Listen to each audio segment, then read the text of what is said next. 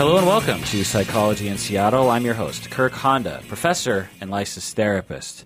It's just me with a special guest today, Shannon McFarlane. She is a former student of mine from Antioch, and she is now in private practice in Seattle, Westlake Union, right? Yep. She is an accomplished couples therapist and individual adult therapist.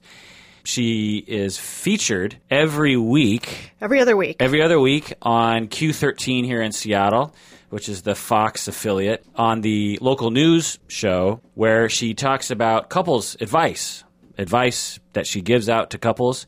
It's quite impressive. She's live there right behind the desk with the anchors, and it gives very cogent, well-spoken advice.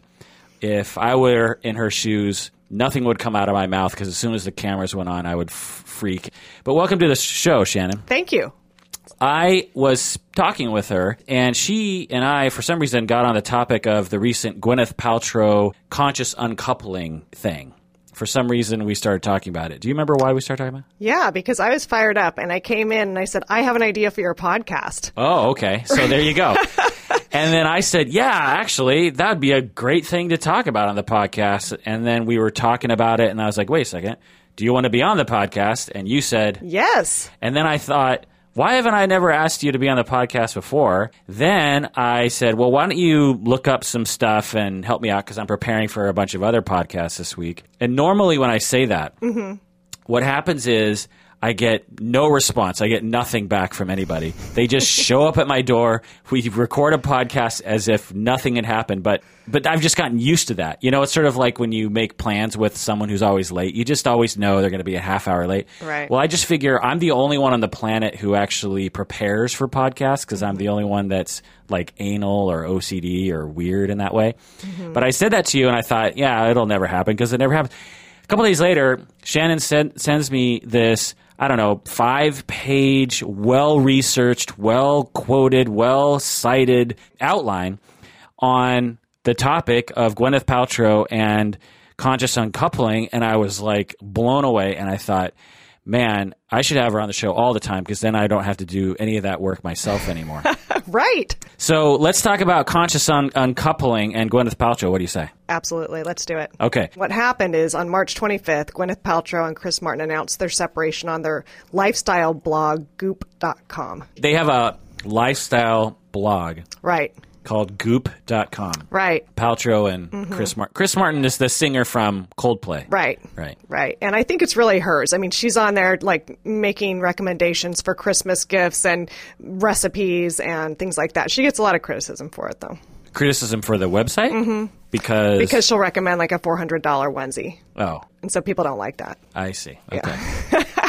But that's where they decided. So she has a blog on that website. How long have they been together? Do you know? Yes, 11 years. And they have kids? They have 2 kids, Apple and Moses. Then suddenly they posted on Goop the following quote. It is with hearts full of sadness that we have decided to separate. We have been working hard for well over a year, some of it together, some of it separated, to see what might have been possible between us, and we have come to the conclusion that while we love each other very much, we will remain separate. We are, however, and always will be a family, and in many ways we are closer than we have ever been. We are parents first and foremost, to 2 incredibly wonderful children, and we ask for their and our space and privacy to be respected at this difficult time. We have always conducted our relationship privately, and we hope that as we consciously uncouple and co-parent, we will be able to continue in the same manner. Basically like it's a press release or something, right? Kind of. I mean, it's, I guess, just the way they decided to announce it. Or a blog or yeah. something.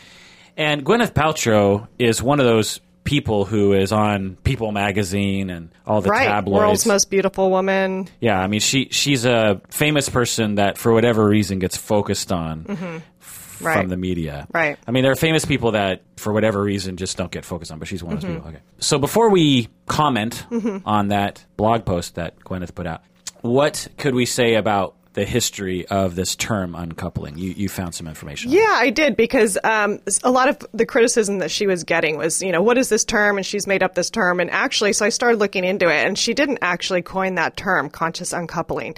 Looking back all the way to 1942, the word uncoupling tended to refer to the detachment of inanimate things such as railroad cars. But then the term did make it into the American Thesaurus of Slang in 1942 as well. And they said uncoupling was a synonym for getting a divorce. So that's pretty amazing. Uncoupling, all the way back to 42, was used in the States to refer to breaking up and divorcing. Right. Yeah, I mean, to couple and to uncouple in mechanical senses, there's like a coupler, you can get couplers like in plumbing or in electronics and stuff, and it couples two things together. So you can uncouple something. Right. Yeah. Like people. Was that gross? Did you just make a gross thing? I didn't mean it that way.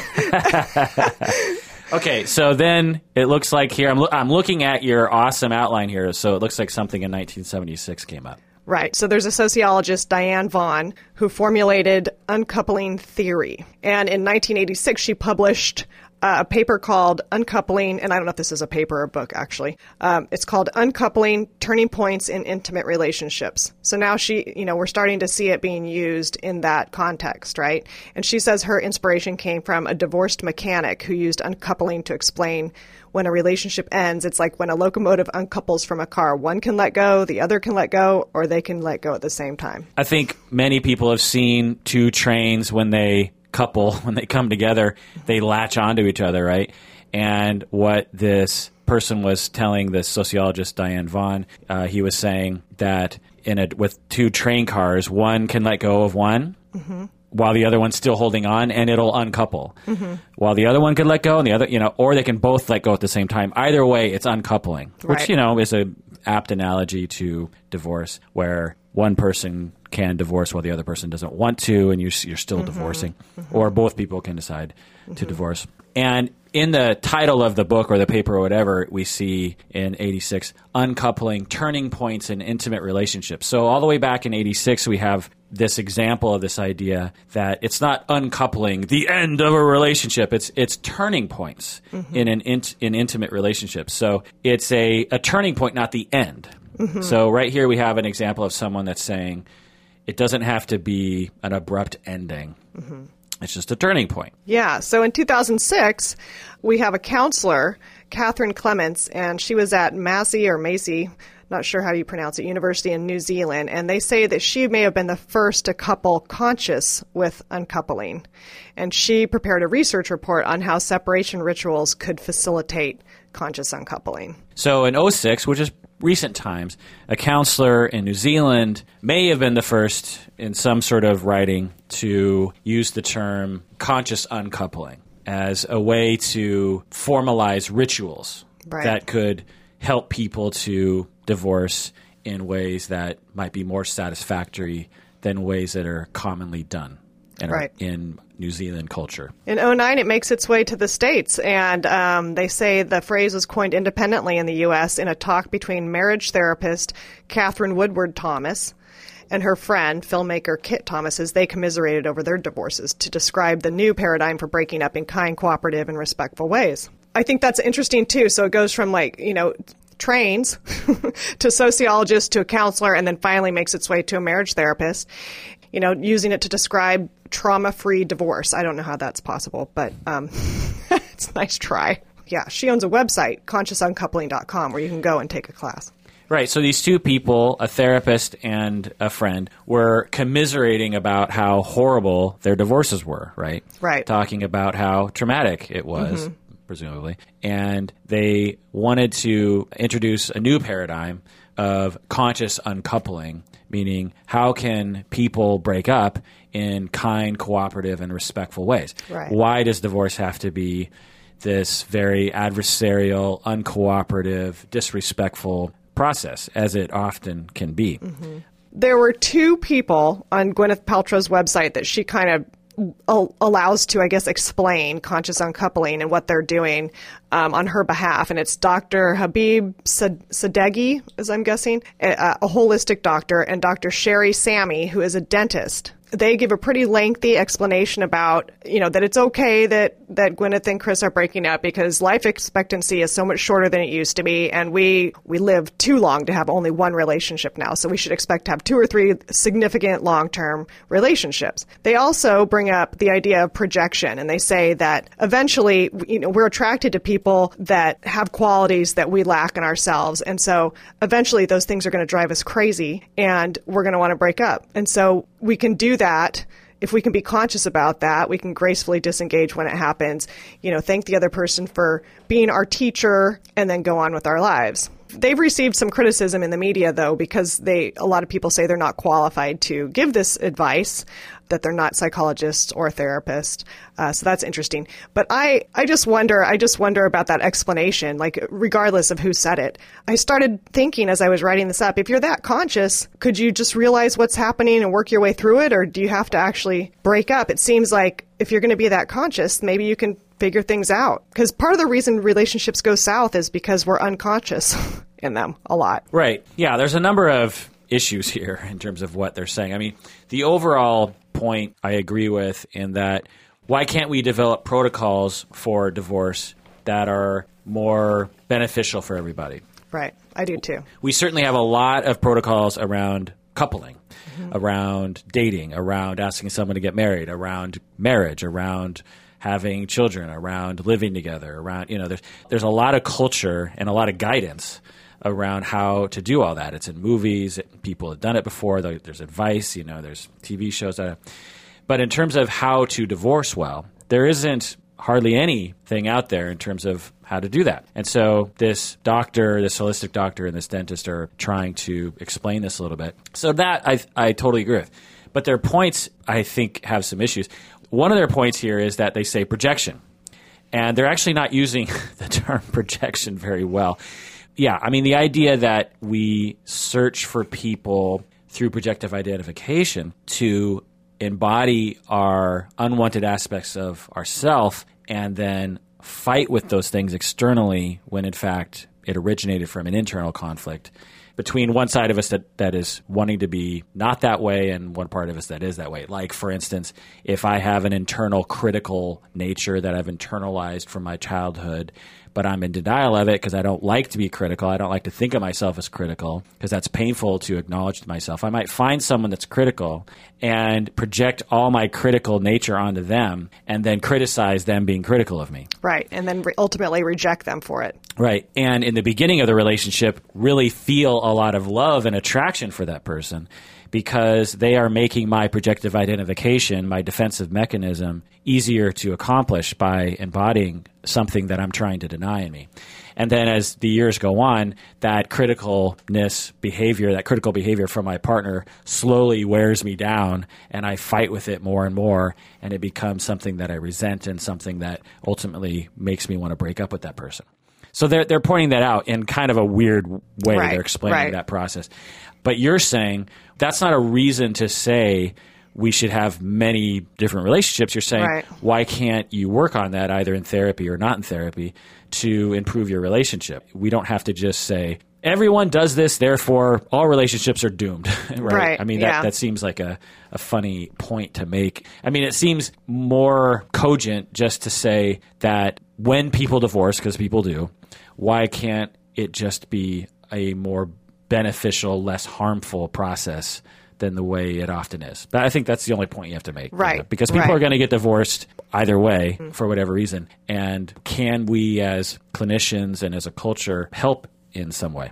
Right. I thought it was kind of weird. There are two arguments, life expectancy. I mean, that just seemed like they were trying to use two different ways to explain what might have happened with Chris and Gwyneth, instead of saying what you just said more eloquently is, they just wanted to end their marriage in a amicable, kind, respectful way. I mean, I don't even know, what does projection have to do with it? It's completely out of context here, actually, because they don't talk about, Gwyneth started to hate the fact that Chris was this way or that way. I mean, right. It seems irrelevant. It's a holistic doctor and a dentist saying stuff. Yeah, saying stuff. Yeah, all right. So then you took some notes on reactions. Yeah, I found that they fell basically into two areas. So most of the criticism that I saw in the media was criticism, just that. the announcement was pretentious, high-minded, ridiculous psychobabble. And then the other side of that was a couple people did go on record of saying it was admirable and did a really nice job of explaining why. It seems like most people thought it was dumb. Yeah, most people thought it was dumb. She's consciously uncoupling? That's ridiculous.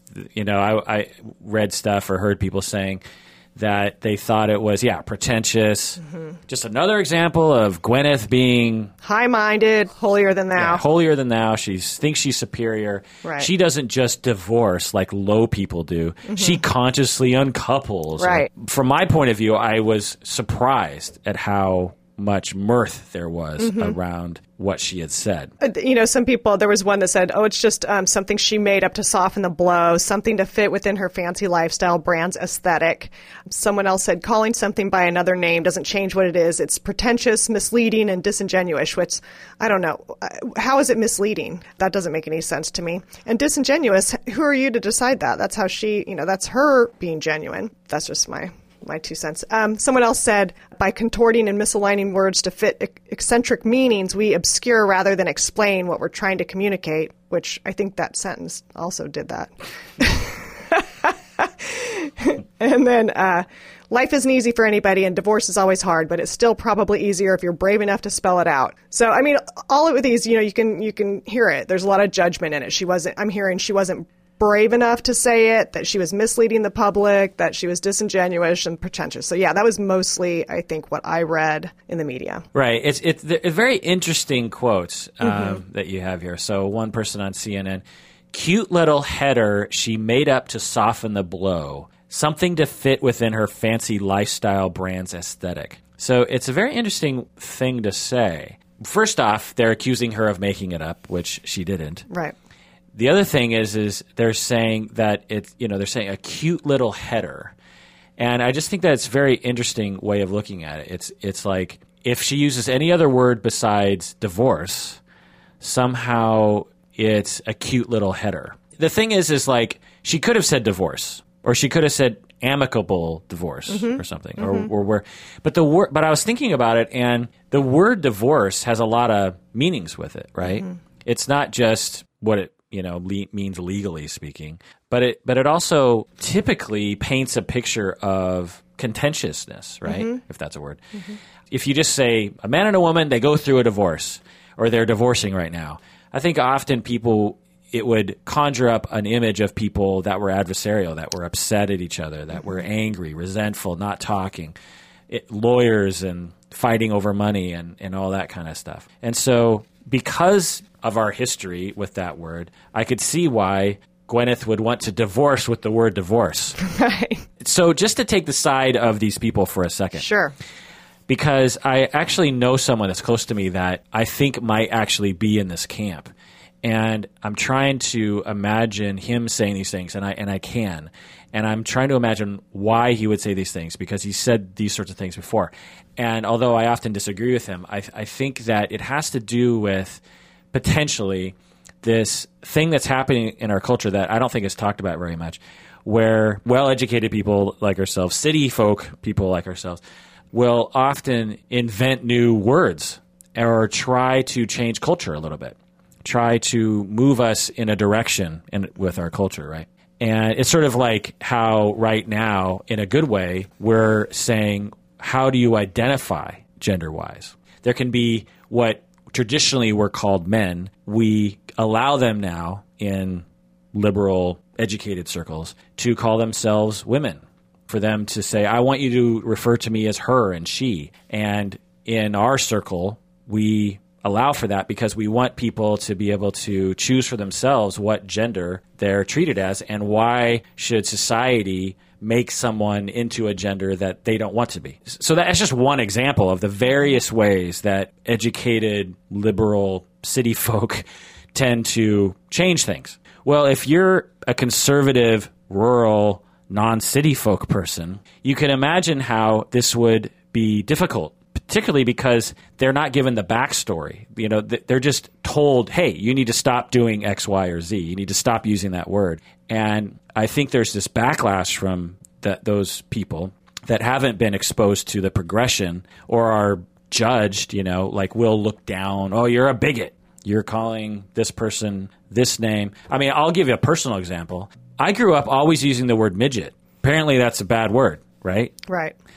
I have no idea that was a bad word until I was actually on the internet in like 2002 or something, and I like ventured off and went on this forum, and I started like, it wasn't a little person forum, it was like a gaming forum or something. And I decided to chime in with something, and I used the word midget. I can't remember why I used the word midget. It wasn't derogatory. It actually, I could go into the details, but anyway. One of the game characters, maybe. Yeah, it had to, well, I feel like I have to go into the details now because people would be like, why are you talking about midget? Right. I played Dungeons and Dragons, and people were saying, what if you had a midget as a character? Would they have the same stats as a hobbit or a halfling, is what they call them in Dungeons and Dragons? Or would they have a different set of rules that govern their character and that kind of thing? So anyway, so I chimed in and I said the word midget in my reply, and someone flamed me. They jumped down my throat and said, "You bigot! Midgets we call them little people now." I was horrified that I had unknowingly used a bigoted, horrible word, and I was very angry at the person that was angry at me because I didn't know. No one had told me. And I'm not backwater, so I'm in the middle of Seattle, like political correctness central. And somehow I just hadn't heard yet for whatever reason. And I just thought, man, fuck you. Like, how I just didn't know. All you had to do was say, by the way, the word midget is no longer accepted. Right. We now use the phrase blah, blah, blah. And I would have been like, oh my God, thanks for saying that. But instead he jumps down my throat. Well, so times that times 100 to people that don't live in liberal central and political correctness central. And I can imagine, like this person that I know close to me, has a general sensitivity and anger about political correctness, and this conscious uncoupling rings of that political correctness vibe. Do you know what I mean? It does, but as you're describing this, I'm also wondering, are people that are not like us, I guess, are they reacting to it because they don't understand it?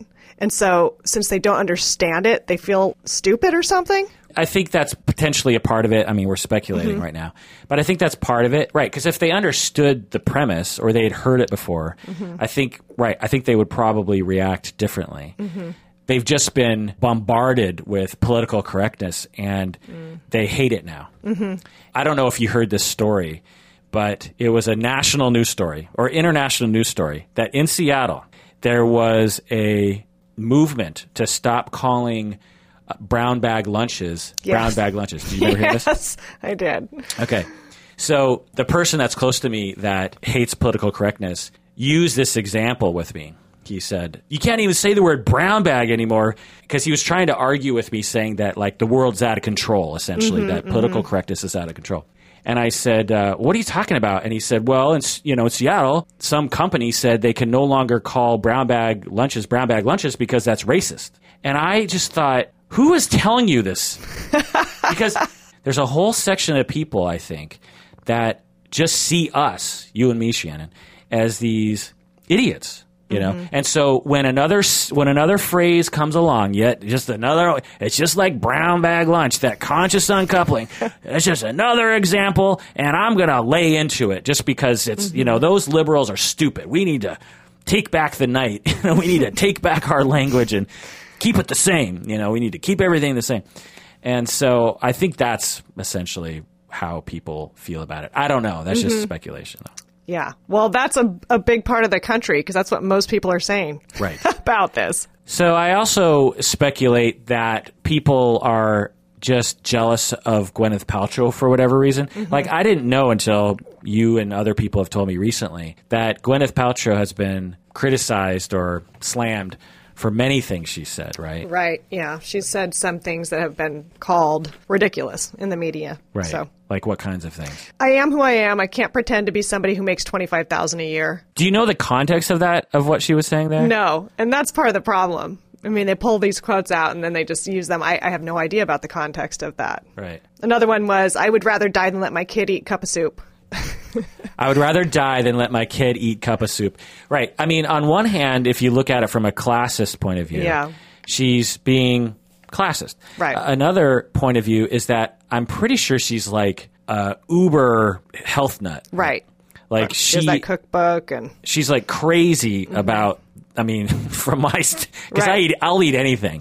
I eat Spam, for crying out loud, as a Japanese American person. So I'll apparently eat anything. So to me, her regiment is very crazy. So that could be a statement on that, right? That cup of noodles has probably everything that she hates in it. Right. Whether it cost 25 cents or $25, she would say, I'd rather die than let my kid eat those ingredients. So it's hard to tell what she's saying. Yeah. I mean, sure, of course that's classist to say that. And, you know, she could have been more thoughtful. If she actually did say that, I mean, I don't even know if any of this is true, right? But if she actually did say that, she could have been more thoughtful about saying that. So, I mean, I think most of the comments fall into that kind of the classist category, because, you know, about her income. Right. Well, didn't you give an example to me on or off microphone about a $400 onesie? Yeah, during this podcast. Like, okay. So, she's been criticized for things like that on her website. She'll say, hey, this is the best onesie in the world. And, you know, I don't know if it was actually a onesie, but she'll recommend, maybe it was a tank top, but it was $400. Right. And so kind of being out of touch with that, not everybody can afford that. That's kind of the argument for that. Right. I wonder if she would be judged as much if she were a man or if she were portly and overweight. For some reason, people really, really grab onto the things that she says. I don't know why she's such a polarizing figure. Do you? I don't. As a woman yourself, can you see her aggravating women? Because to me, anecdotally, it's a lot of women that are slamming her. Right. I don't know. Like, I think it's hard for me as a woman. I mean, I am a woman, yes. But I get really upset when people are so judgmental about other people that they don't know anything about. And I just think everybody should just be able to be themselves and make their announcements the way they want to. And why are people reacting the way they're reacting? I mean, what is that about? To me, that just seems kind of, it's just none of our business. As far as like what I think of Gwyneth Paltrow, I am one of the minority. I do like her. She makes me laugh in movies, and maybe I'm shallow. I don't know. But I don't know. I'm not offended by her. I think everybody says stupid stuff over the course of their lifetime, including me, including you. Everybody says stupid things, right? And so sometimes when I read some of these things that she says, I think, oh, Gwyneth, you know, that probably wasn't such a great idea. But I don't hate her for it. I just think that's too bad. That's really too bad that the media caught that one, you know? So, yeah. I mean, we're just not always, we can't be perfect and self-aware in every moment. Yeah. You remind me of some of the Kanye West lovers that I know. Whenever Kanye West says something crazy, I always go to one of my friends and say, okay, so now do you see why people think he's so crazy? And he says, no, but actually just recently he seems to have turned a corner. He's like, I can't defend the guy anymore. Yeah. Well, one of the things that I thought about was, what other words can we use? Right. What are the alternatives? Yeah. So you have divorce, which is, you know, there. But it, you know, as I said, comes with a certain amount of connotation. So what other words can we use? If you could use amicable divorce, right. I think that would be sufficient. I don't know why she didn't just use amicable divorce. But, you know, if you think about it, amicable divorce is not the same. So amicable divorce means you got along okay during the process. Like, there wasn't too much damage done. But conscious uncoupling as a term almost, I mean, it does mean something different to me. It means they actually thought about what they need in their life as people in a relationship, and they weren't getting it in this relationship. Right. Like that, it's more about the reason why they broke up versus we just did it nicely, amicably. To me, I just think this is wonderful stuff. I think the reason why it seems so foreign to conservative people, and I'm not meaning Republicans per se, but I'm just saying people that aren't progressive or don't like things to change. I think the reason why it's so foreign is because divorce was and still is a very shameful thing. And so people won't even tell people they're getting divorced. Right. I mean, when you get engaged, you announce it to the world and Facebook. But when you get divorced, it's like, you know, how long can I not tell people? What's the longest amount of time I can wait before I have to tell my parents? So it's a very shameful thing. It's humiliating. So therefore, people just try to ignore it. And I'll just extend this to just breaking up with people. And it's been a shtick of mine for a long time that I wish in our culture, people actually, whatever you call it, had several conversations around breaking up. You know, oftentimes the breakup conversation is this traumatic, like, short event that happens once. And then it's just like, fuck that, guy and fuck that bitch. And I'm not going to talk to them and we're done. And I'm not going to talk to that person. And then you just build resentments. You have all sorts of questions. You start making up your own story, your own narrative of the breakup and of the relationship. Whereas if you could talk and then express your feelings and go back to your corners and a month later come back and talk. And I don't understand. Was the relationship all a sham? Did you ever love me? The other person, of course I loved you. But at the end, I didn't love you in that way. But yes, for 20 years, I definitely loved you, but it started to die off in the last couple of years. That's why I was so distant.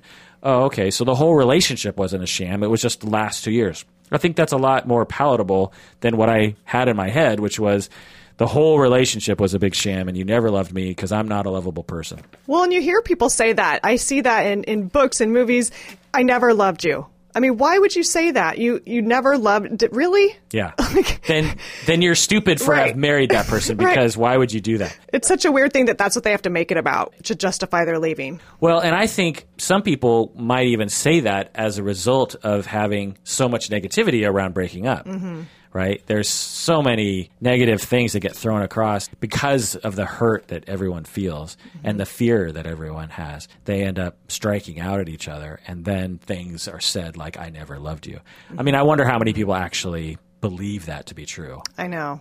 I can imagine someone being reactive and upset and saying that out of reaction, but if they really thought about it, they would say, well, it's not really true. Right. But think how damaging it is. I mean, I actually know people who have had that said to them, and it really throws you for a loop. So was the last 10 years just a lie? Was it a fake relationship? What was happening? And so you really question, at least then you can't even preserve those memories. I mean. So if you had a conscious uncoupling experience, if these people did, then they're presumably, I don't know, and I don't know if maybe in conscious uncoupling, it's like I'm consciously telling you that I never loved you. I don't know. I have no idea.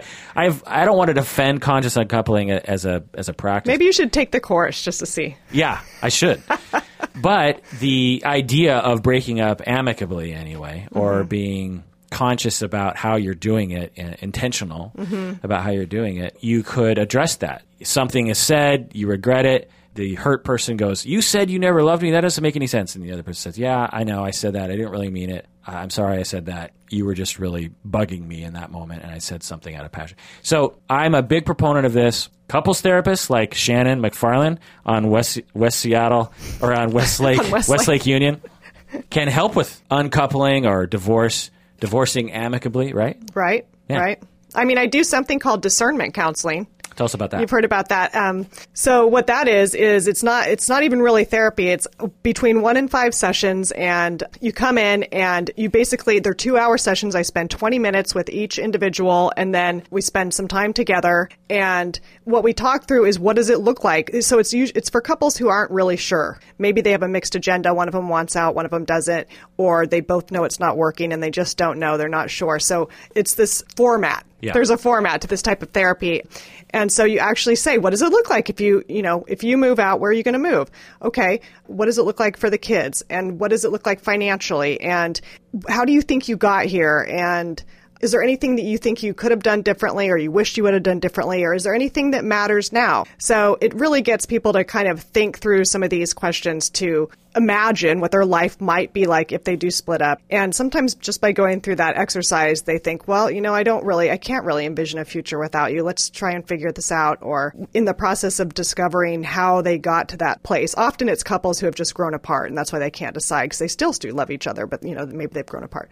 So it's very effective. So it's usually 1 to 5 sessions, and then at the end, they have a choice to make, and that is either commit to 6 months of couples therapy with separating off the table, so they don't talk about that anymore and they just work on the relationship, or they can decide to split up, and I can help them do that in an amicable way, or they can just keep going as if, go back to what they were doing. So you're saying that often people, upon exploring what it would look like to divorce, where they would live, what the kid arrangement would be, the splitting of the assets, that couples actually think, oh, I actually don't want that. I want to stay together. Right, because I think some people have this fantasy of like, oh my gosh, it's going to be great. I'm going to live alone, eat pizza every night. I can go to bed whatever time I want. And they, this fantasy of just having alone time or seeing their friends more or whatever it is they want to do, but they don't think about the reality of it. And okay, what this means is I'm going to be a weekend dad, or, I'm going to have to move into some shitty little apartment because we can't afford both of us to have nice places anymore. Conversely, when you run this scenario or this thought exercise, and in my experience, there are a lot of people that will say, yeah, sign me up, because I'm actually working with a client right now that happened with. It's very interesting to talk with people, because a lot of people come into therapy, at least to my office, to talk about discernment, to talk about whether or not they want to be in a relationship or not. And I just find it very interesting. I just find it fascinating to explore that issue with people, because I don't have any vested interest as a therapist whether or not they stay or go. It's very interesting to see what people commonly will react to. Like, one of the things that I'll say, just as a way of giving them something to think about, can you see yourself living with your partner the way that they are right now for the rest of your life?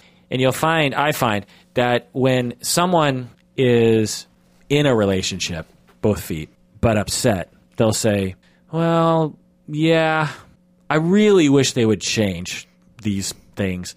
But yeah, I could see being with this person the rest of my life. I could see that. And then if you ask someone who has one or most of both feet out the door, in their heart anyway, they'll say, absolutely not. I do not want to live with that person the way they are right now for the rest of my life. No way. That is not acceptable. I mean, you'll just hear it, in their voice.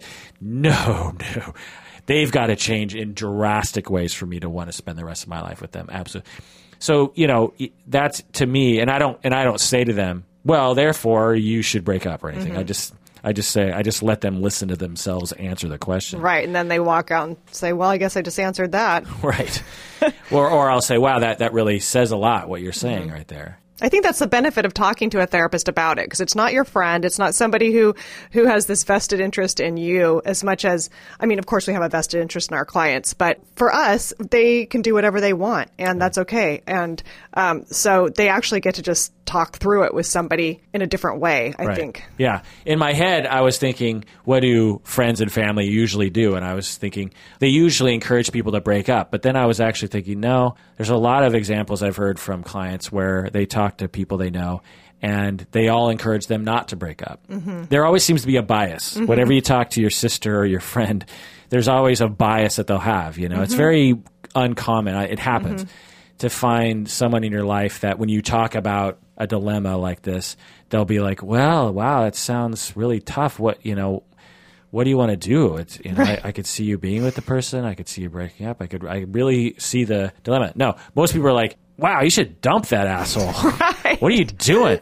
Or they say, marriage, it's work. You got to make it work. So, I think you're being a little overcritical. Just, So it seems like there's always that tendency. And I've always wondered why people, I think it's because in general, when you hear about someone's problem, you want to solve it. You want there to be a solution.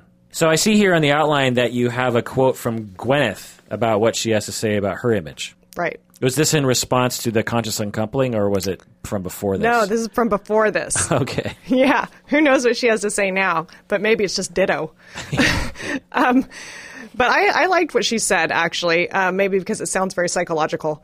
But she says, people project a lot of stuff onto me. It's nothing to do with me. I don't read stuff about myself. I feel like it's none of my business. People perceive that I have too much. I understand that. But I also feel like I've suffered so much. It's not something I talk about. I don't have a perfect life. I don't have a perfect anything. I have incredible struggles, and I'm far from perfect. I struggle like every other woman, every other mother. I understand that things look a certain way. So I like that because, she is showing some vulnerability there. And also, she's taking that attitude of it's none of my business what other people think of me. And that's true. And people do project stuff on to each other. Yeah, I think the last line really is the most poignant to me. She says, I understand that things look a certain way. Mm-hmm. She knows that to typical Americans that she seems like she's all put together, everything's perfect. She can do no wrong. She always knows the right thing to do. She has a ton of money. She has these perfect little kids named Apple and Moses. But, people laugh. I remember when they named their kid Apple, I remember people laughing about that. But come on, people, like Americans everywhere of every strata or from every walk of life are naming their kids interesting things these days, True. They eventually all become normal. I remember the first time I heard of a little girl named Mackenzie, and I thought, what parent would name their child Mackenzie? There are millions of Mackenzies walking around. Yes, there probably are. in high school at this point. Yeah. Names are names, and they all eventually... Yeah, and I think she's basically saying, you guys don't know my dirty laundry. I get to keep that out of the media. Unfortunately, all you get to see is this perfect put-together actress.